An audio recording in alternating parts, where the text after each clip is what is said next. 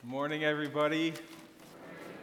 Good to be with you this morning. I'm going to turn your attention now to the Gospel of John as we continue to go through this rich gospel, the biography of Jesus as told by one of his best friends, the one he calls beloved. Today we are in a chapter that is well known and yet is still a challenge for all those who seek to live into its example. And so I'm going to pray and then I'll read the text. Lord Jesus, we ask that as we read your word, that you would be in our midst to lead, to guide. Jesus, you are Lord, King, Savior, and you are also the one who serves, who comes to serve us, to bless us, to give us all that is good.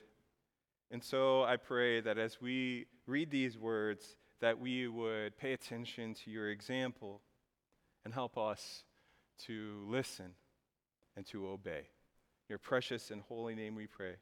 Amen. John chapter 13. Starting in verse 1 says this: It was just before the Passover festival.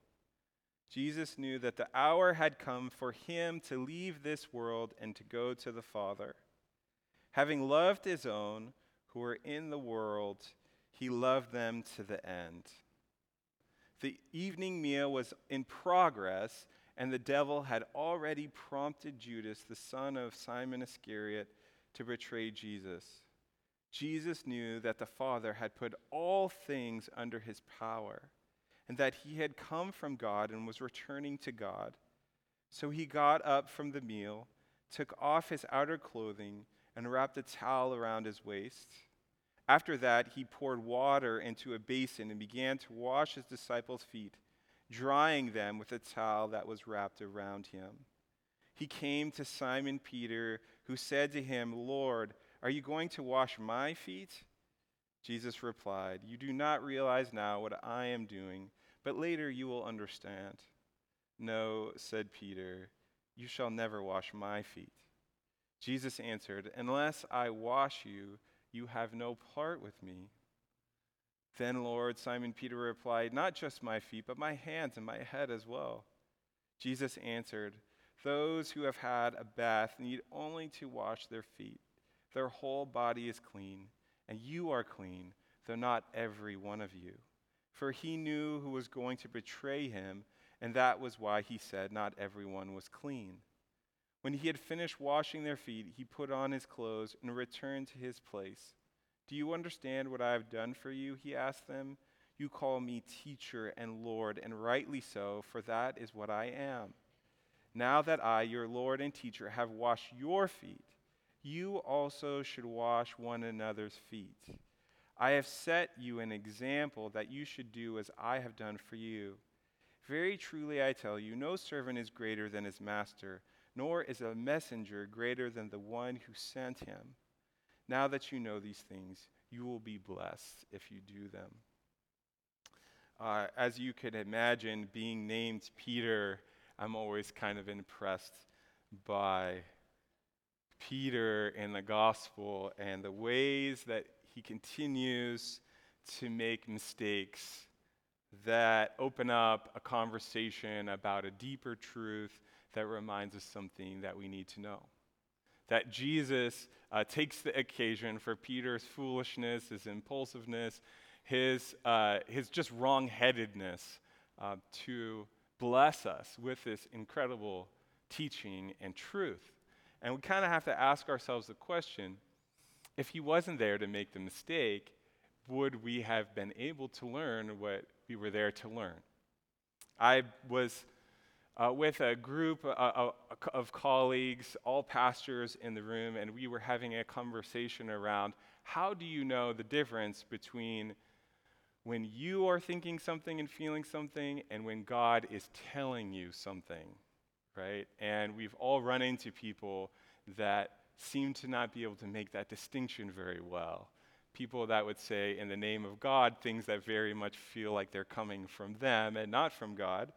And then others of us who perhaps struggle more to ever want to think that God is speaking to us. So how do we know when it is the voice of God and not just our voice? And one of my friends in the room offered a wonderful piece of advice when we're trying to make that discernment. He said, we know that it's God when it is counterintuitive. We know that it is God when it is counterintuitive. When we see so many examples in Scripture of how people are hearing from God something that is not what they want to hear, but that they need to hear. When Jesus tells us that we should love our enemies, it is very counterintuitive, is it not? That we, in our own intuition, would like to vanquish our enemies and have revenge fantasies. So when Jesus says to love our enemies, we know that it is the voice of God that is speaking to us. There are two very distinct counterintuitive things that are happening in the text that we just read. The first one is related to worthiness, and the second one is related to leadership. So let me talk to you a little bit about Jesus' teaching that is very counterintuitive when it comes to worthiness. Has anybody here ever been to a foot washing service? Yes. Knowing that you're getting your feet washed, there are certain feelings that come up, right? I've never led one or been a part of one where there wasn't active resistance in understanding that somebody else is going to wash my feet.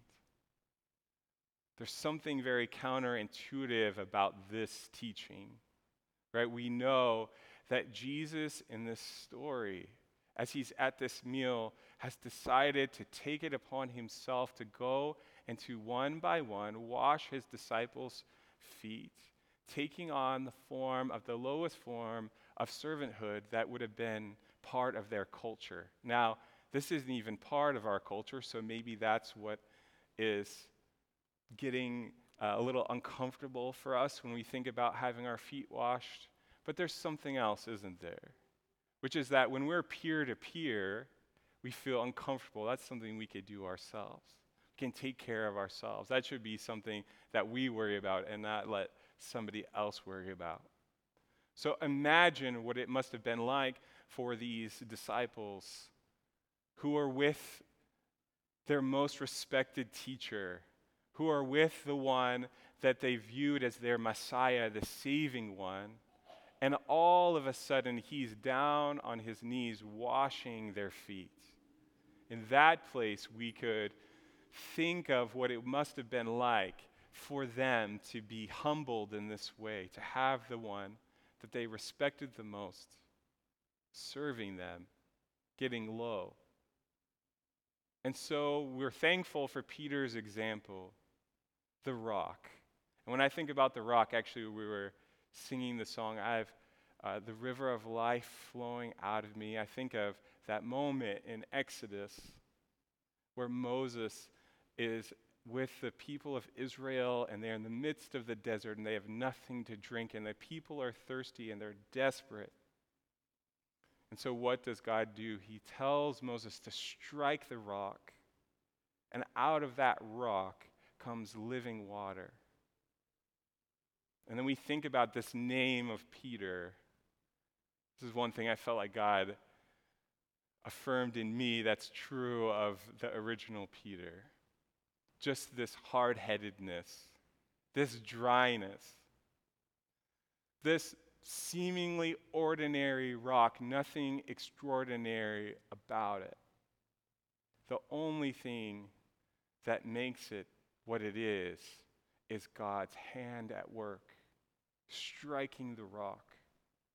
And in so doing, streams of living water are able to flow.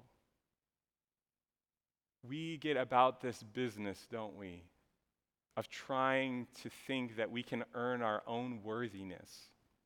I travel outside of these doors and have conversations all the time with people who say, oh, I'd like to go to your church, but I really can't go there because I'll get struck by a lightning bolt, because I'm so unworthy of going to church the way I've lived my life and my history and my background. See, that's intuitive for us. Intuitive for us is to think, man, I haven't done enough, I haven't been enough. If you only knew my history, if you only knew the things that I struggled with, if you only knew what I didn't know that I should know, as I should learn more or be more, then you would know that I'm really not qualified, that I'm unworthy, especially if we think about Jesus coming to us to wash our feet.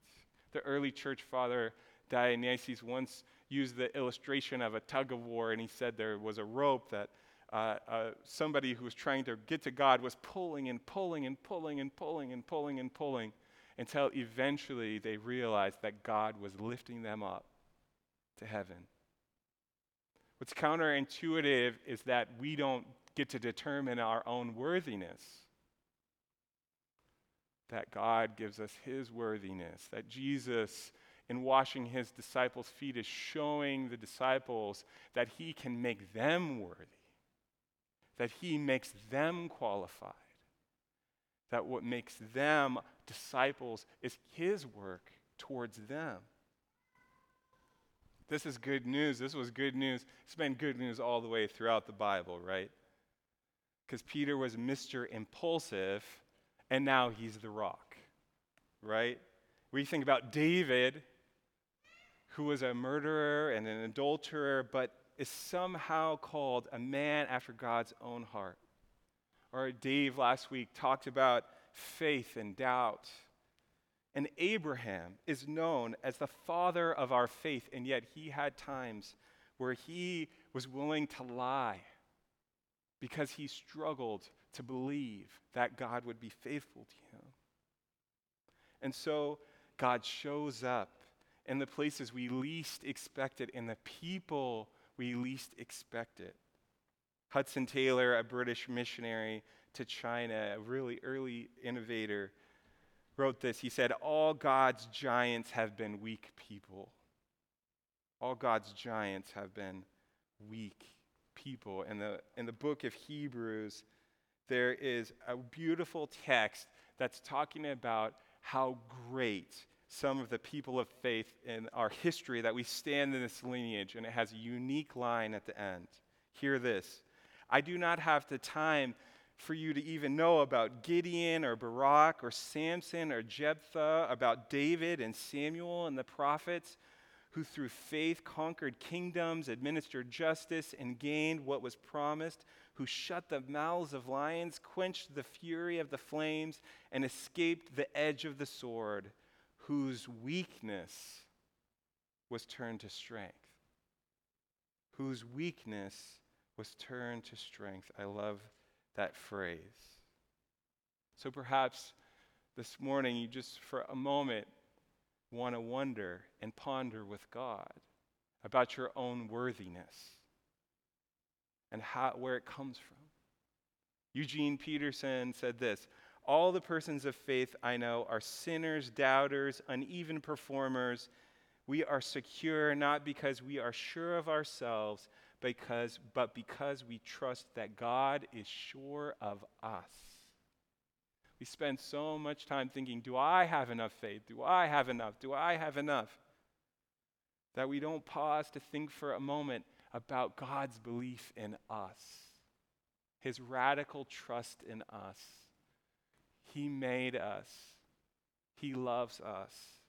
He's calling us forward into his work, declaring us worthy. And this is an important moment because we have to think, what is greatness?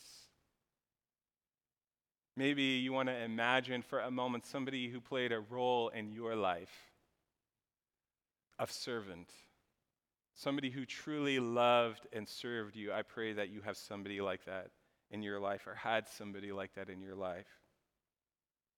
When you think of that person, when I think of my mom, and you ask me, okay, because she served and served and served and served, do I think less of her? Or does that make me think that she was great?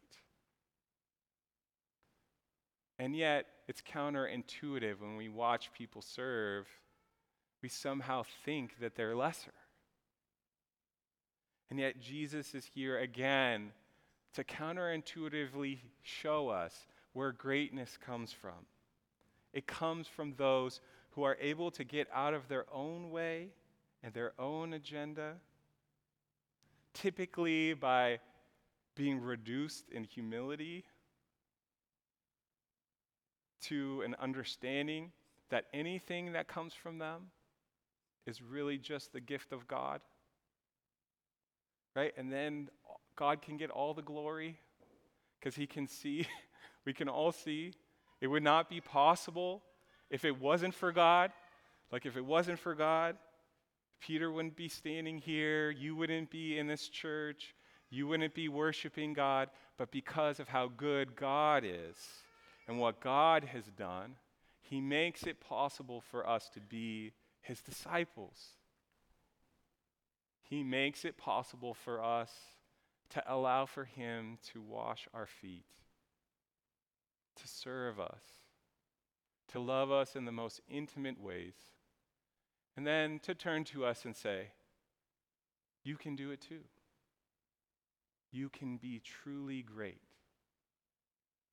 Do you want to be truly great? This is the example. Would you follow this example? And we'll do this over and over and over and over again throughout the eons so that people will understand that they are worthy of God's love. And we can show them that. That's all we have time for today. That's all I've brought. There are people downstairs right now that are currently doing this work. They're cooking a meal, they're preparing a table, and they do it week in and week out as an act of service, which is leadership. That they show up not for themselves, but for those who are in need of a meal or clothing or just a love and a care of a kind smile, somebody who needs a prayer, and they lead by their example through their service. And now we get to all enjoy it as well. We get to sit at a table all together, and I invite you to this table as a servant leader to sit with somebody you don't know and discover the goodness of God in them and enjoy the servant leadership of those who are part of our church body, and to do our best to simply receive a great meal and a great time together and give thanks for what God has done through our church. So please take that next step and go downstairs with us and enjoy a meal with us. Would you pray with me? Lord Jesus, you are good, and your goodness overflows, especially to those today who feel like they don't have a whole lot to offer. I pray that they would be able to receive and know your love, that they are worthy because you are worthy, that they are loved because you love them and call them beloved, that they are doing good things in the world and for the people around them because you have chosen them to do these good works, to be the hands and feet of your church. We pray just for a blessed meal together as we extend our worship. We thank you so much for who you are, Lord Jesus. Precious and holy name we pray. Amen.